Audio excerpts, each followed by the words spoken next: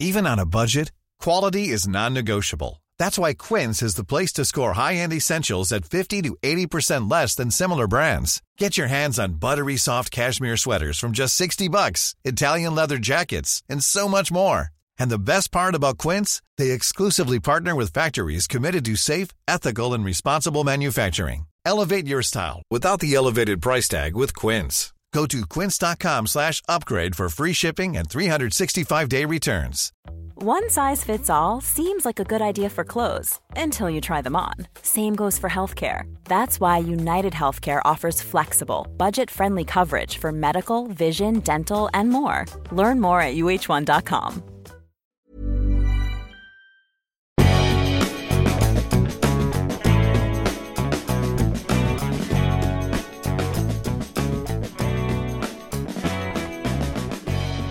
Hello and welcome back to Mad's World.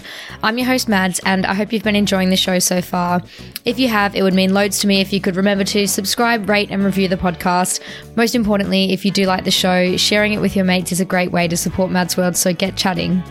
This week I'm delighted to be joined by Madeline and Heather, that's right, double Mads, to chat about some of our funniest dating tales alongside a discussion around the themes raised in Maddie's incredible podcast, Reclaim Me.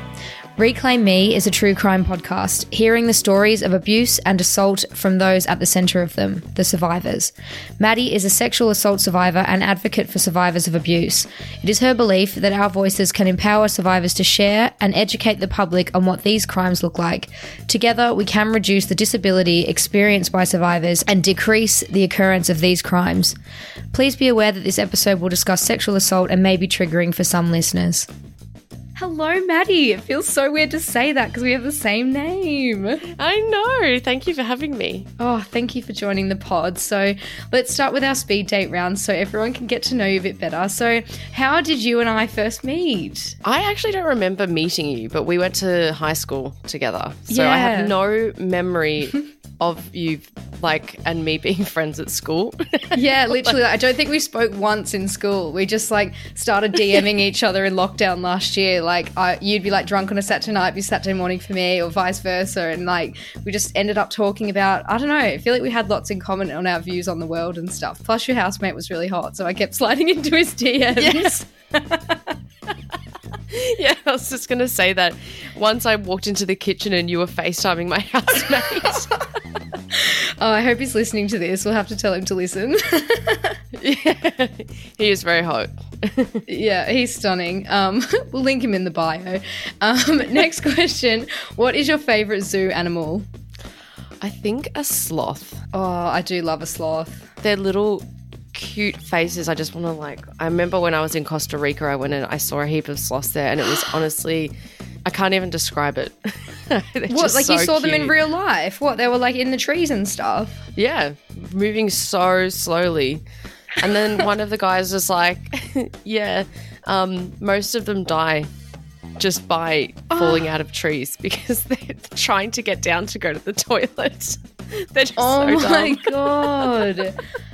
Oh, it's actually so sad. They're such majestic animals. I love them so much. I think my favourite zoo animal would have to be, and this is so rogue, but I was thinking about it, and I just find pigeons at the zoo that aren't in cages so funny because, even though it's the lion's cage, a pigeon can just fly in there and be like, look at me, I can do what I want. I can fly around, then just fly out.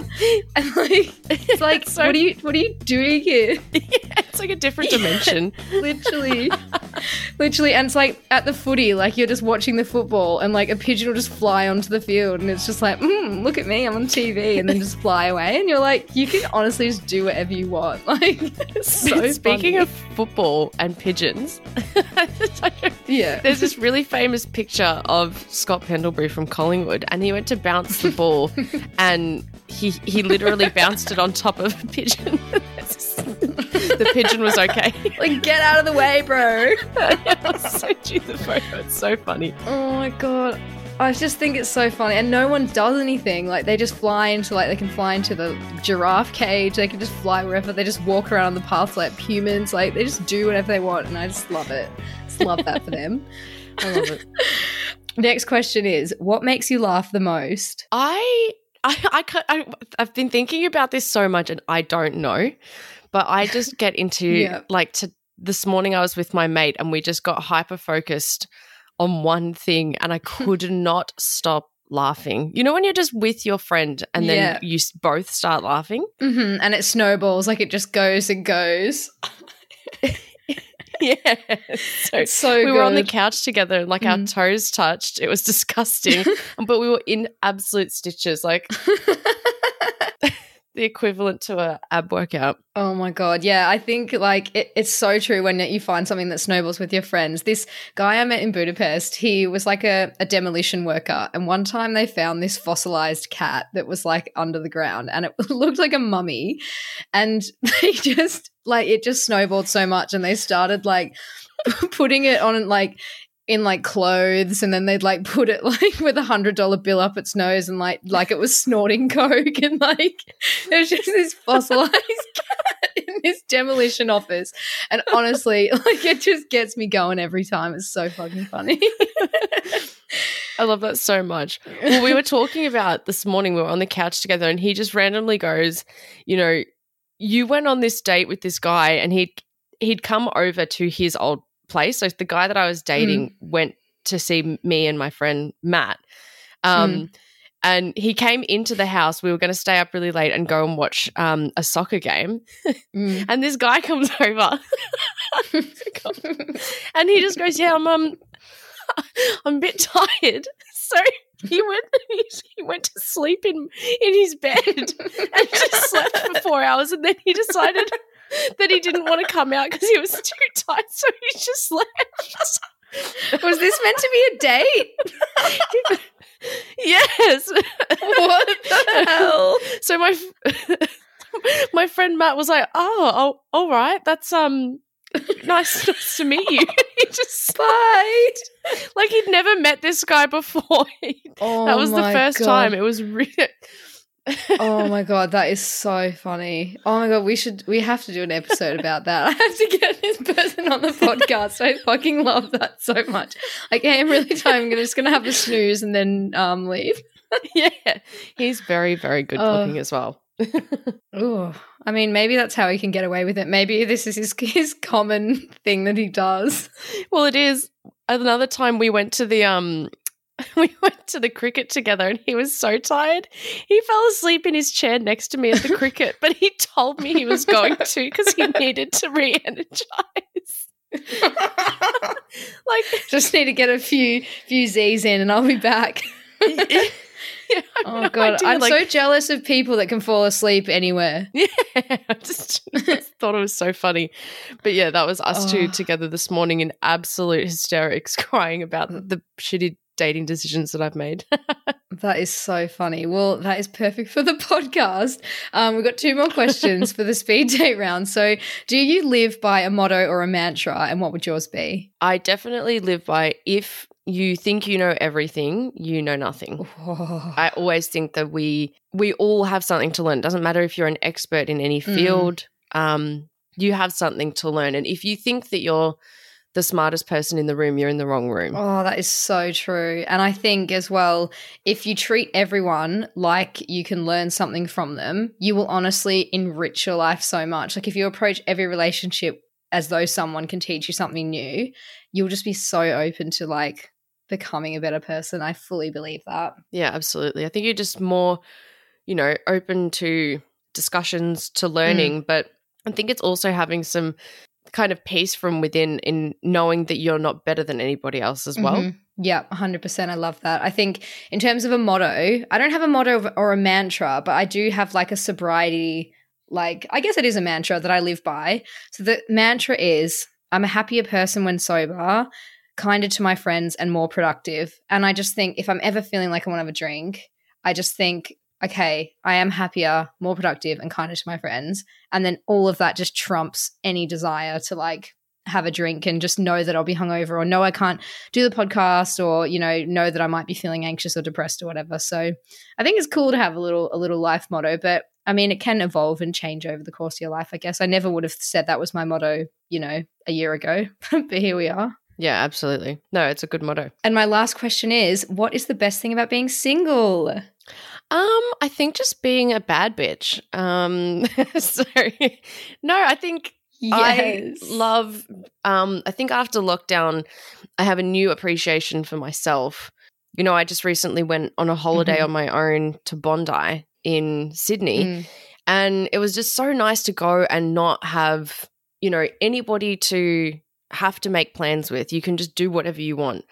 And I like the fact that I'm not in any way trying to please somebody else. I've had this time to focus on myself, think about what I want to do. You know, I think had I not been single, I don't know if I would have started my podcast, and I don't know if I would have done a lot of the social things that I've done, because I've allowed myself to put time into that instead of putting time into a relationship. So it's been a really good space for me over the past few years. God, that is so good to hear as a newly single person. Honestly, that is so inspiring. And I think a lot of my most recent relationship was heavily tied into my sobriety and sort of discovering myself and finding myself in that. But I'm learning even 2 weeks out of it that I am excited to see how this goes on my own and see how the podcast progresses on its own and sort of hopefully become more successful and everything. And I guess just learning to like love yourself as a single person is super important. And yeah, I am looking forward to that despite the heartbreak. But yeah, it's definitely uncomfortable. Yeah, 100%. And it's a painful growing process, but you know what? It's hopefully going to all turn out for the best in the end. My housemate actually told me a really good quote, and this is helping me so much, but she said, if life feels like it's saying no, it's either saying not right now or something better is coming. So it's like you can just take comfort in the fact that it's either not right for right now, but by the time you are ready to deal with that, then something new will be presenting itself to you. And I'm just like, oh my God, that honestly gives me so much peace. Yeah, definitely. I love that. All right, amazing. Well, thank you so much again for joining the podcast. And you have an amazing dating story for our story time, which I would just love for you to reel off for us. And then we can chat a little bit more about the themes that are brought through in your podcast, Reclaim Me, which I've done a little bit of an intro about at the start. So I'll put a link in the description for everybody listening. But yeah, if you want to tell us about your tragic dating story, then we can follow up with some more questions later on. Yeah, I'm already laughing thinking about it. I can't actually remember his name, right? But this guy and I met on Tinder, I think, and he was Welsh. And I was like, oh, you know, he was nice and everything. We talked for a little bit and he was like, what are you doing tonight? I think it was like a Thursday. He was like, I'm actually a music journalist. I have an additional ticket to the Wombats. Do you want to go see the Wombats? And I was like, yes, I'm so excited. Like, of course, I love the Wombats. Like, who wouldn't say? But I didn't actually think of like how the date would go. I mean, it's kind of, but we were in seats, you know what I mean? I'm like, it's fine. Anyway, so like we got to the venue. They didn't have the tickets for him. So we had to go through this like awkward thing where it was like, we actually might not be able to go. So I was standing out the front. Oh no. But we got in, I bought him a beer and we were just chatting, but it was like, I got this sense that he didn't like me. Yeah. It was one of those conversations, you know, where you kind of, you get the one word answers back. And I kind of started to think before we went in like, oh, fuck, I'm going to literally have to sit with this person for a couple of hours. Like, I don't know what to do. So, but anyway, I was like, okay, I'm naturally extroverted. I'm just going to talk and that will be fine. So it was all right. We went in. And then right before the band started, like before anything was on, he sat down, like the lights were still on. Like it was like basically daylight in this room. And he looked at me and he just smiled and he said, yeah, I've been doing this for a long time. And then he put earplugs in. He can't hear you anymore. I know. I'm like, I think it's a sign for me to stop talking.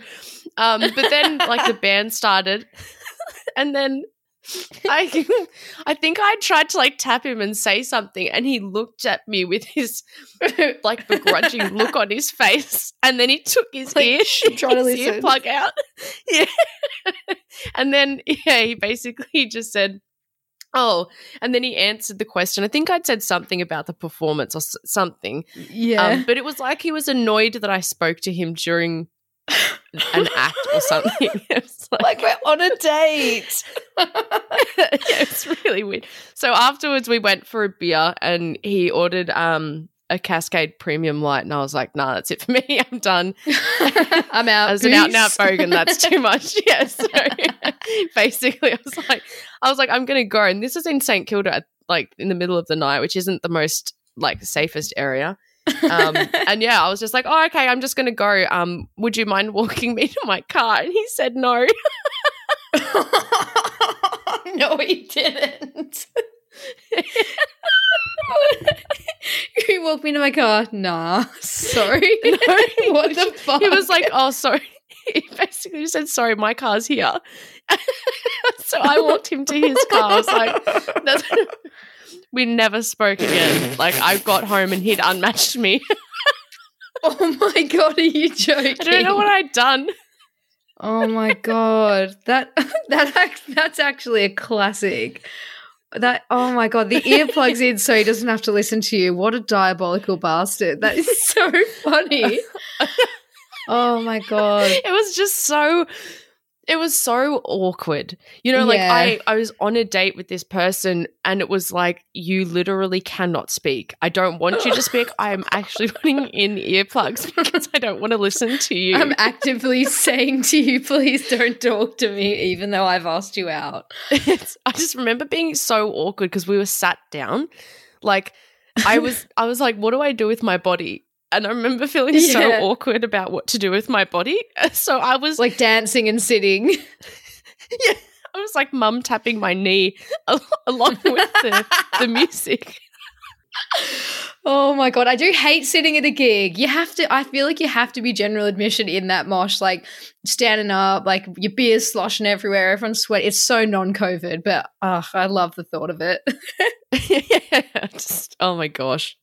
So awkward. So good. Yeah, I have a similar story. And it was also like sitting down at a gig, but mine wasn't as tragic. It was just this guy. He was also a music journalist and he took me to see Blink-182 at Wembley, but we were like back in the seats up the top. And again, we were kind of sitting like, then we were standing up like having a dance and that. But I feel so weird when you're not on the floor, like dancing around with all the other people. I'm just looking down at them like, I'm so jealous of you. Like everyone's just going absolutely insane, like running around and like shoving each other. I'm like, I want that to be me. And then after the date, he walked me to the tube and I was kind of like, I didn't really want to kiss him or anything because it was just such a friend's vibe and he was such a lovely guy, but I was kind of like, and then just did like the awkward peck where you're like, don't know, like, are we going to kiss? Like, I don't really get it. And it's like, you just like bump lips and I was like, see ya.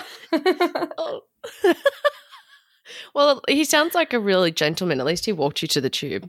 I mean, yeah, he'd walk you to the tube, unlike your guy who didn't even walk you to your car in St. Kilda of all places. If you're from England and you're listening, this would be like, it's like ends. It's like the estate. You don't want to go there alone at night. No, that's so funny though. You know what? They reel you in with tickets to gigs, but I'm still happy that I went. Literally, but also I feel like we still got something out of it. I'm so glad I went. Yeah. I saw Blink-182. It was incredible. I couldn't have asked for a better date, except that it was just more of a friend's vibe. So it was stunning, really. Yeah.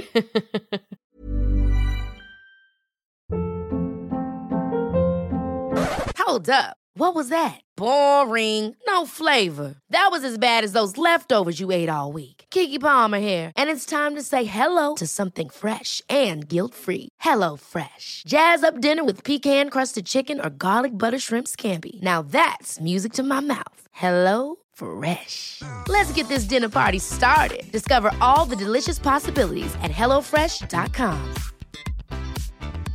A lot can happen in 3 years, like a chatbot may be your new best friend. But what won't change? Needing health insurance. United Healthcare Tri-Term Medical Plans, underwritten by Golden Rule Insurance Company, offer flexible, budget-friendly coverage that lasts nearly 3 years in some states. Learn more at uh1.com. Hey, it's Ryan Reynolds, and I'm here with Keith, co-star of my upcoming film, If, only in theaters May 17th. Do you want to tell people the big news?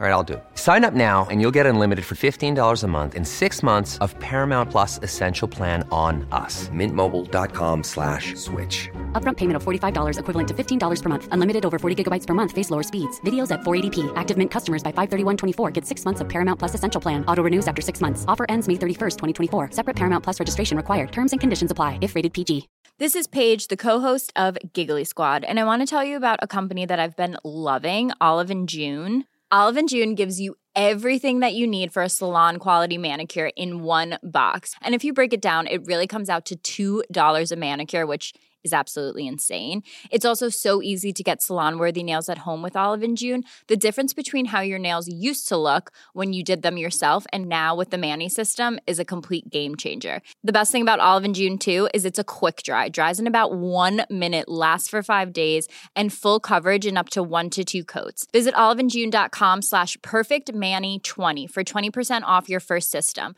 That's oliveandjune.com/perfectmani20 for 20% off your first system.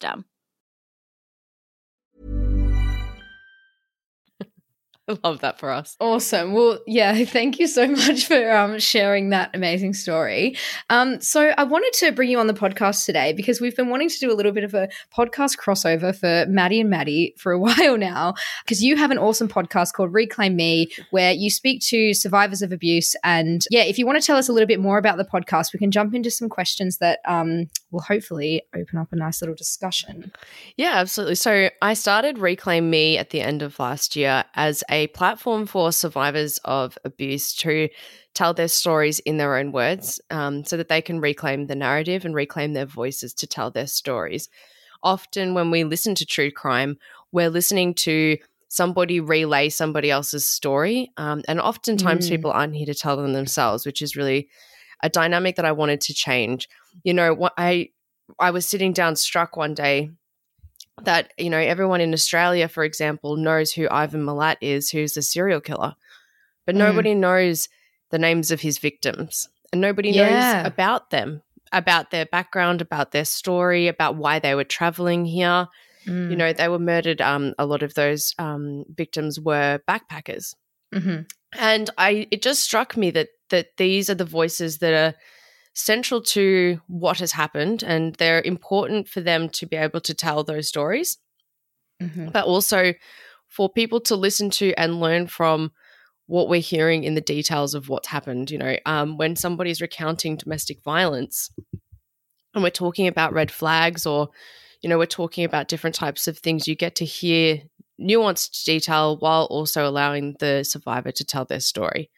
Yeah. So that's basically Reclaim Me. Amazing. Honestly, that is so insightful and such a good way of looking at it. I mean, you're so right in saying that all the focus is on the perpetrator of those crimes. And half the time, that's probably what a lot of people who commit those crimes are looking for. They're looking for the gratification or the glory or the fame or whatever it might be. And it's like we shouldn't be, putting our energy into that. We should be putting our energy into remembering the people that were affected or the people that have survived those crimes and that trauma. So I thought I could ask a couple of questions that, I mean, you're such an expert in this field and you're doing a lot of activism and stuff on social media. You're doing an awesome job of educating people. So I think, let's just start with, what is consent to you in your own words? So consent to me is coming to a decision of your own free will. Consent is not defined as a yes or a no. In my mind, what it is coming to a decision without the input of anything else.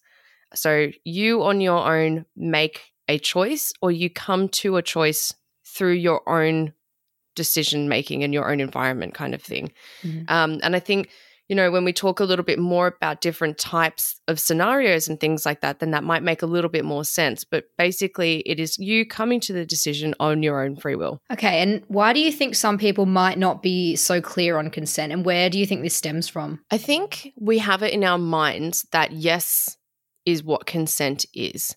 And people think that if I can get you to say yes, then that's consent. But it's not. If I was to, you know, be in a situation with a man, you know, maybe we're consensually kissing, maybe we're about to take it a little bit further, you know, in a situation even, maybe we actually are having sex. And he turns around and wants to do anal or something different. Mm-hmm. And I say no, right? And if he continues to push it with me, please, they go around on this wheel almost of things that they will try to do to get you to do that. Mm-hmm. Coercing you, manipulating you, possibly threatening you. And these are all situations that might make you come to the conclusion that you will do that act, but that might be because you've been coerced, manipulated, or forced. And those are different things that we need to talk about. It's not always, the guy in the trench coat that, abducts people that comes in and does these things. Sometimes they are consensual acts that become non-consensual, but that's because somebody might be manipulated or coerced or threatened into doing those things. And that's, for the victim, for the person who's going through that, that's where a lot of the guilt and shame comes from as well. So maybe they didn't fight back. Maybe they don't even identify as a victim of sexual abuse. These might not be, things that they're thinking or feeling. They might feel guilty for doing that, or like that was okay. But as an aspect of consent, that's definitely one that is often overlooked. So I would like to get away from talking about, no means no and yes means yes, and move into, enthusiasm, and making sure that you understand that trying to manipulate and coerce somebody, going like, oh, please, babe, please, I don't feel very well, I'm hungover, I'll cook you dinner if, like, these are manipulating tactics. And if somebody's coming to that decision that's not of their own free will, then that's not consent. So that's where we really need to start the conversation.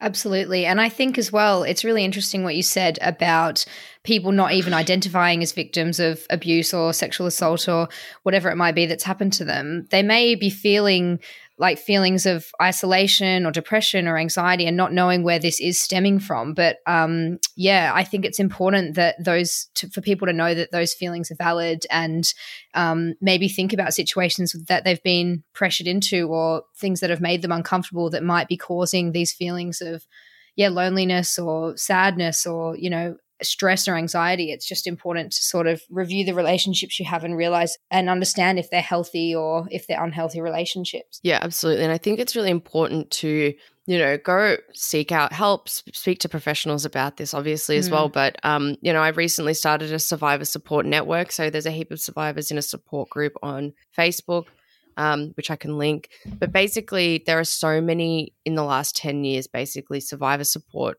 areas. I think a barrier to that for a lot of people is not identifying as a survivor. A lot of people think that what happened to them wasn't bad enough and that other people have it worse than them. They therefore don't feel like they are deserving of going into these groups and things. But what is important is for you to know that even if you don't potentially identify as a survivor, that you are welcome into those spaces to have those discussions and to talk about it with people. And it's not a comparison in any way. There's no person alive, right, that has been the victim of a sexual assault and would listen to somebody else's and think, theirs wasn't that bad, mine was way worse. Yeah, absolutely. Well, not normal people do that, and it's really important for you to understand that if something has happened to you, your feelings on your own are incredibly valid and they need to be prioritized. Comparison is the thief of joy. And honestly, if you can try and compare and you find yourself feeling like yours wasn't bad enough, that's a really good space to kind of navigate with other survivors. Yeah, and why do you think it is only being spoken about more in recent years? So you just mentioned there that there is groups of survivors on Facebook that have sort of popped up over the last 10 years, and obviously it's been given a real push by the Me Too movement, and a lot of people coming out and being empowered to share their stories with other survivors and sort of encourage other people that may have had similar experiences. Why do you think it's being spoken about more and more? I think it is in the wake of Me Too. I started this all because I'm a survivor of child sexual assault myself. And, I grew up in the environment where it was shameful to talk about. It was embarrassing to talk about. Nobody really ever spoke about it.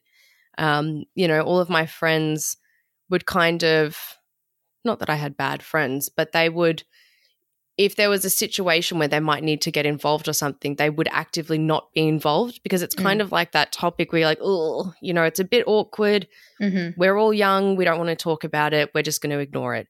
So I think that was what I grew up in. And in the wake of Me Too, and also in the wake of the Let Us Speak campaign, which is what Grace Tame, the Australian of the Year, was a part of, people are now having women and men in society and as representation that they can see speaking about these things openly and without shame. And I think it's really important to have that representation that, we talk about sexual assault, we talk about domestic abuse, we talk about these different types of things in very different dynamics and demographics, and have good representation that shows people that this is okay. And I think that's the difference. Nobody would have ever admitted to any sexual assault 20 years ago, unless they really had to. It was so shameful. And I think as well, there is the level that gender equality now is definitely changing. I feel a change. As a woman, I feel like my voice is not the one that's not being listened to in the room all of the time. There's obviously still a huge gap there, and the patriarchy kind of leaves us and our voices often unheard. But basically, I think when people used to hear women are victims of sexual assault, or women specifically in this instance, they wouldn't be believed. They'd be patronized. They'd be told that they're making it up. They'd be told that they're just regretting an experience that was consensual. Like, the amount of men, actually, to be fair, that I've had mansplain sexual assault to me is ridiculous. But I think with that discussion, I think, as women are getting more and more power, as we're leading towards more equality, and with women being the overwhelming representation of victims in a lot of these spaces, I think that's where the conversation's coming from too. So you touched on there about representation and male sexual assault. So you've interviewed a few members of the LGBT community on your podcast, and I feel like this isn't something that's spoken about as much as assault in the cis community, especially violence against women. So can you tell me more about this and why LGBT people might be less comfortable in coming forward, or maybe that their voices aren't being heard as much? Yeah, definitely. I think specifically men who are victims of sexual assaults, if we talk about men that are straight who have been assaulted by a female, it might be met with the response from friends as like a congratulations thing. That's a good thing. What man wouldn't want sex all the time? Then if you're thinking about a straight man in society that is not maybe comfortable with their sexuality, or they might be going through a lot of different things, if they were to be sexually assaulted by a man, there is a lot of shame that's involved in that, especially around the feeling of being guilted into being homosexual, which we know is not a problem. But basically, I think that's a new level that adds onto the stress and the anxieties of what you think that the public or that your people around you will perceive you as. And when you add the layer on top of that of the LGBTIQA plus area, you've got that gaslighting already. Like, these people are navigating different dynamics in different situations that straight presenting cis people are. And the feeling, I totally understand it, especially for somebody who is a person of color who's navigating these spaces as well.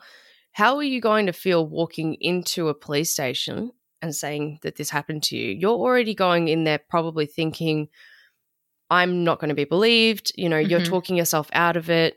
And I think a lot of that area as well, especially as well, because the representation, for example, of a psychologist or of a police officer that's not in a queer-friendly place is that they're going to be a straight white male. Yeah. And no one really wants to go to him. You know what I mean? They don't want to go to that guy to tell them about what they went through. So it's a lot of perceptions here.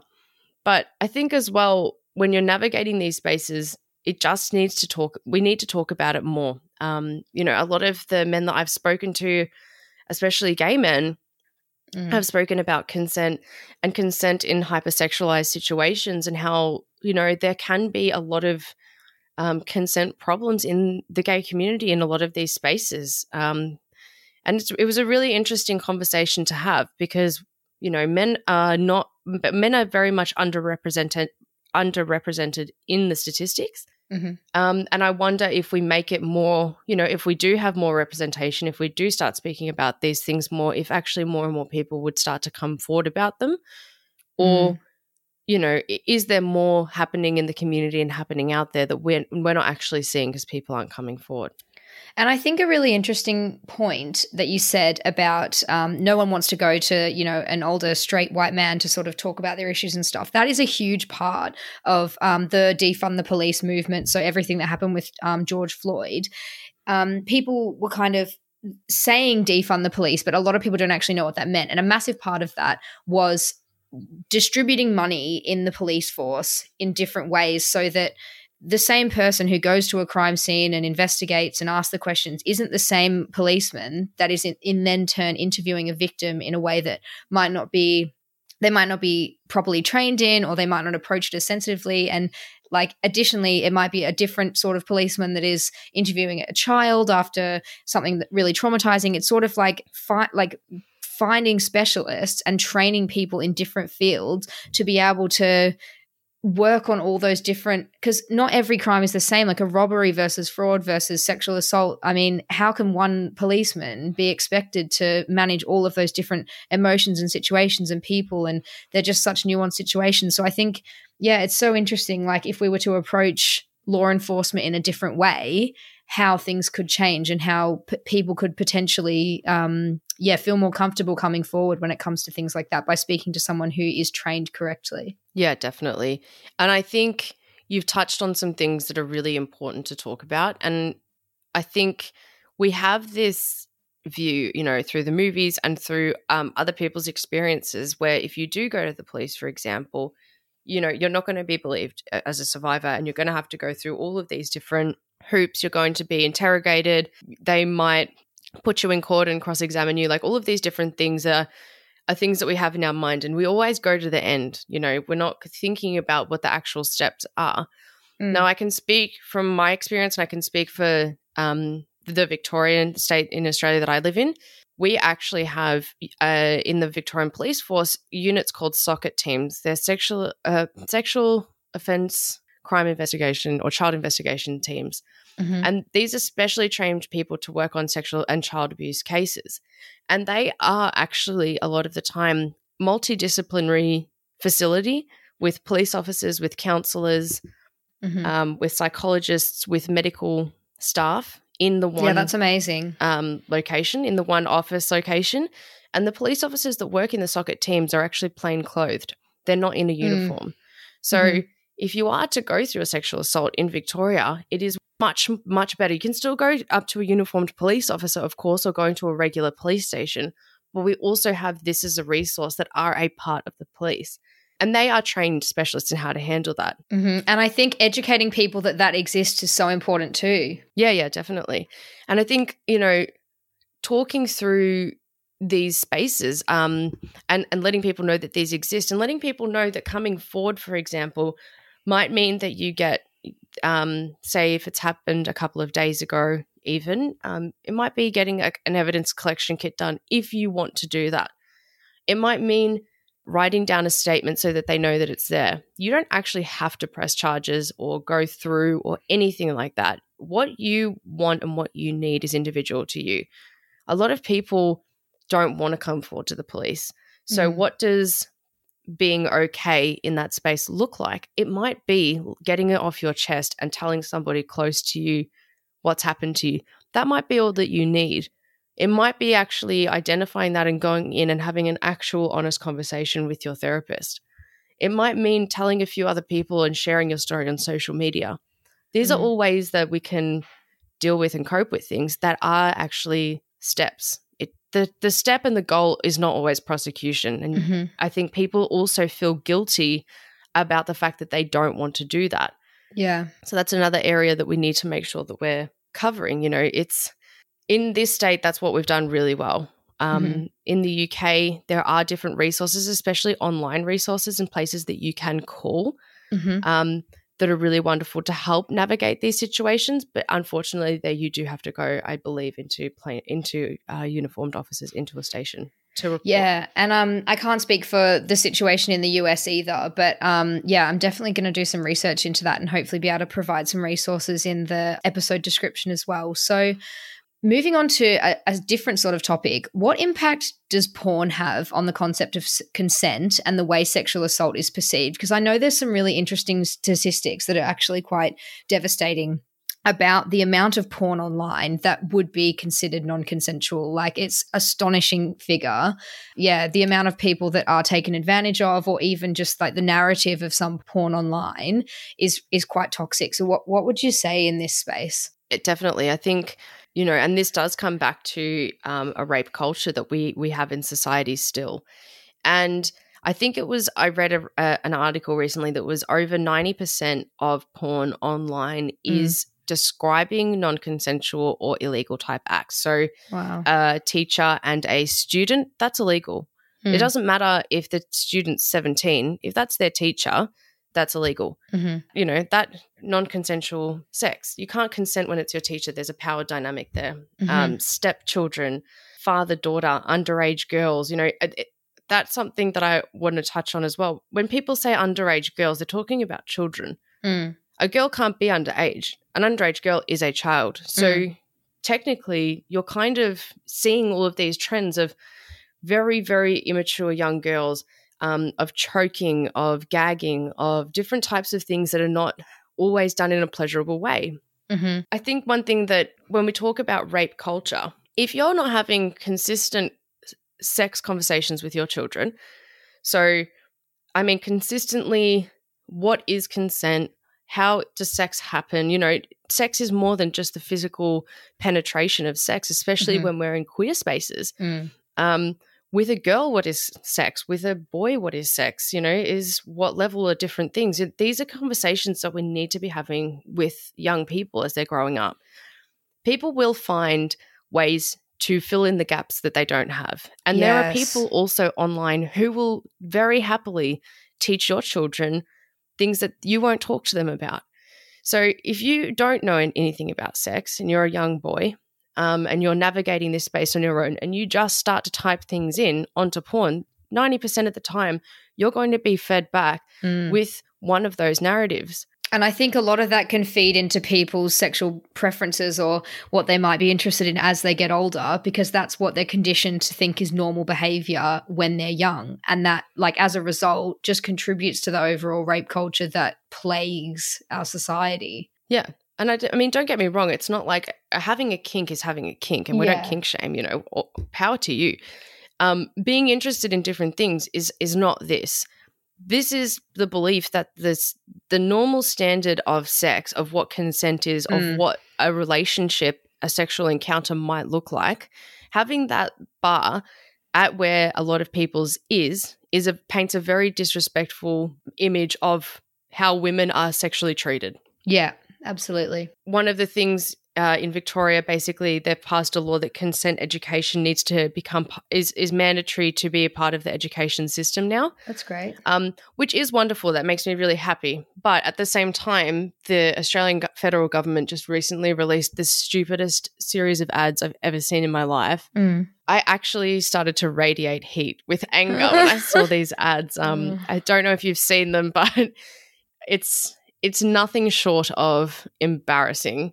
No. I think that to paint a very basic picture, it's just people using analogies like, you can't steal my milkshake, basically, to try to talk about about consent. What would you say in regards to the importance of boundaries when it comes to both sex and relationships? So you had a really interesting podcast about a toxic friendship that you had as well. So the importance of boundaries is something that is just so widely discussed on a lot of podcasts, across a lot of social media. But what does it actually mean? What do boundaries mean to you?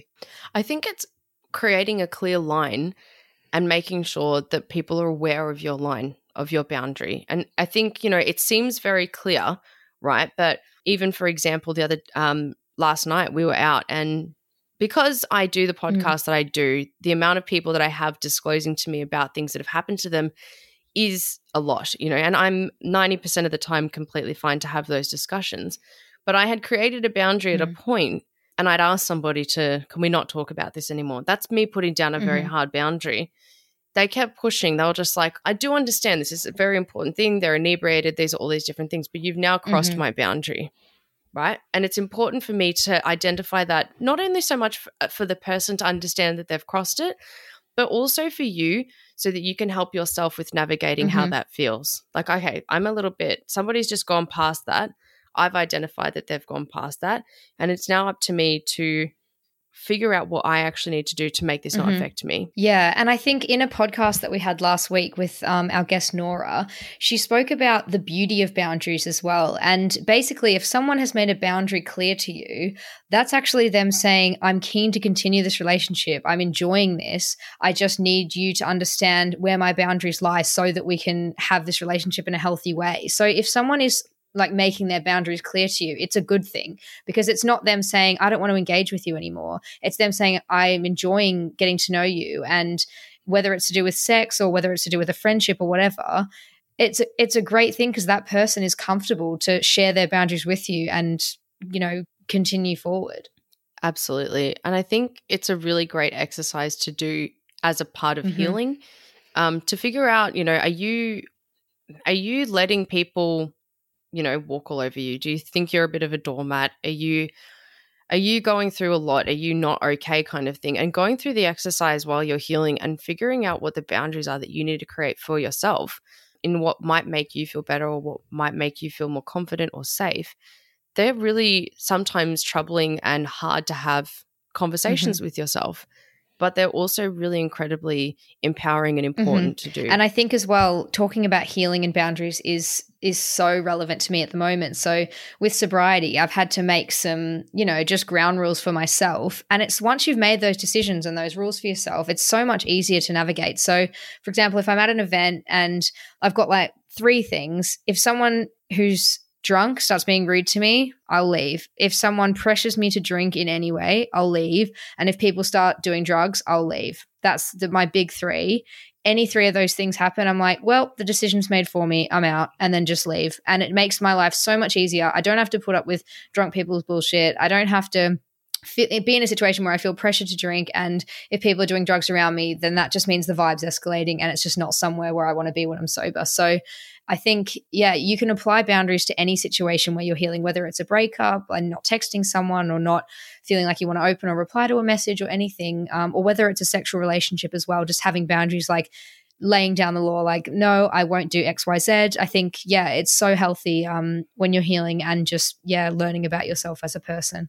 Yeah, absolutely. I couldn't agree more. And I think I kind of address a lot of my boundaries as kind of goals and targets that I celebrate. So like exactly what you've just said, you've created that boundary. Somebody's just started to do drugs at a house that you're at, and you take that step and you go, nope, I'm putting myself first. I'm actually going to leave this situation. There's a mini part of you that actually ticks off a box in your head and goes, yes, I've actually achieved something now. And you turn this could have been negative situation into a positive. And that's how I navigate a lot of these boundaries, is when I consistently have them. And when I do put myself first and I successfully do that, I find that quite empowering, that I've not let somebody walk over me, or I've not given in to somebody's shitty requests or anything like that. That is incredible. So thank you so much for joining the show. And my final question is, what can listeners do moving forward if they feel empowered to make a change, or equally if they feel as though this has raised some issues that they might want to share with someone? Yeah, I think the first thing is you need to understand that you don't have to go to the police, but that you can. I would just talk to somebody that you trust, that you love, and or reach out to a local service. So in Australia, it's 1-800-RESPECT would be a really wonderful service that you can get in touch with, or going to one of those centers, the socket centers. So we can link in all of those things. But I think, you know, reaching out to different services specifically around sexual assault is a really great first step, or engaging with other survivors. It's just a simple Google, give it a Goog. It's not far, and you can start to read those other resources, and, you know, you're not alone. And I think that that's a really important thing to feel as well. Make sure that you're not, the glass is completely empty. You know, you need to make sure that you're not, you might still blame yourself. That's okay if this is something that you've gone through or something that you're trying to navigate, but you're not having that mindset, well, other people have it worse than me. that doesn't mean in any way that you're not deserving of healing or having a discussion with somebody about it. And just knowing that there are services out there that this is their sole job. So please reach out to them. And I'm also happy to have conversations with anyone as well. And if someone hasn't had an experience that they're concerned about, but they do feel empowered to just do something, if you're feeling enraged about this, or if you're feeling like you want to take some action, or even just as someone who might feel concerned that they perpetuate this sort of rape culture, what can people do? That's really good. So in Australia, there are so the White Ribbon Foundation is really good if you are somebody who feels like you're having these feelings or thoughts, especially about women. If you do want to give, back to the community and you're like, oh, I've never been through this, I don't know anybody who's been through this, what can I do? There are so many wonderful charities that you can donate to. But even on the level of like, let's not part with our money yet, just simply share, repost, comment on the stories of survivors on Instagram, on Twitter, amplify the voices of those who are oppressed and make sure that their voices are respected and heard. And I think that's a really great place to start, and it's free. Amazing. Well, thank you so much for joining the show, Mads. And I will link Reclaim Me in the episode description, but you've been an awesome guest. Thank you. Thank you so much. I will say as well, if you do want to learn more about consent specifically, I went and listened to Byron Dempsey's podcast recently called Consent and Consequences. There are 8 episodes and they go through all of the different, levels with a former police officer named Brent Sanders. It's relatable. The laws might not be exactly the same, especially between America, Australia, and the UK, but it very much is the same. But they go through it all in a lot of detail, and I really recommend at least going and listening to a couple of those because they explain consent in a way that you will understand. Amazing. Well, thanks so much, Mads. Thank you. I can't wait to have you on my podcast, and Woo! I can't wait to squeeze you when you come back to Australia. Yes. All right. Well, I'll chat to you soon. Bye. I hope you enjoyed my chat with Madi. Please let me know if you have any thoughts, stories, or feedback of your own to share. And I have put a link to all of those resources in the episode description. So if you feel like you need to reach out, please do so. Love and elbow taps. Peace.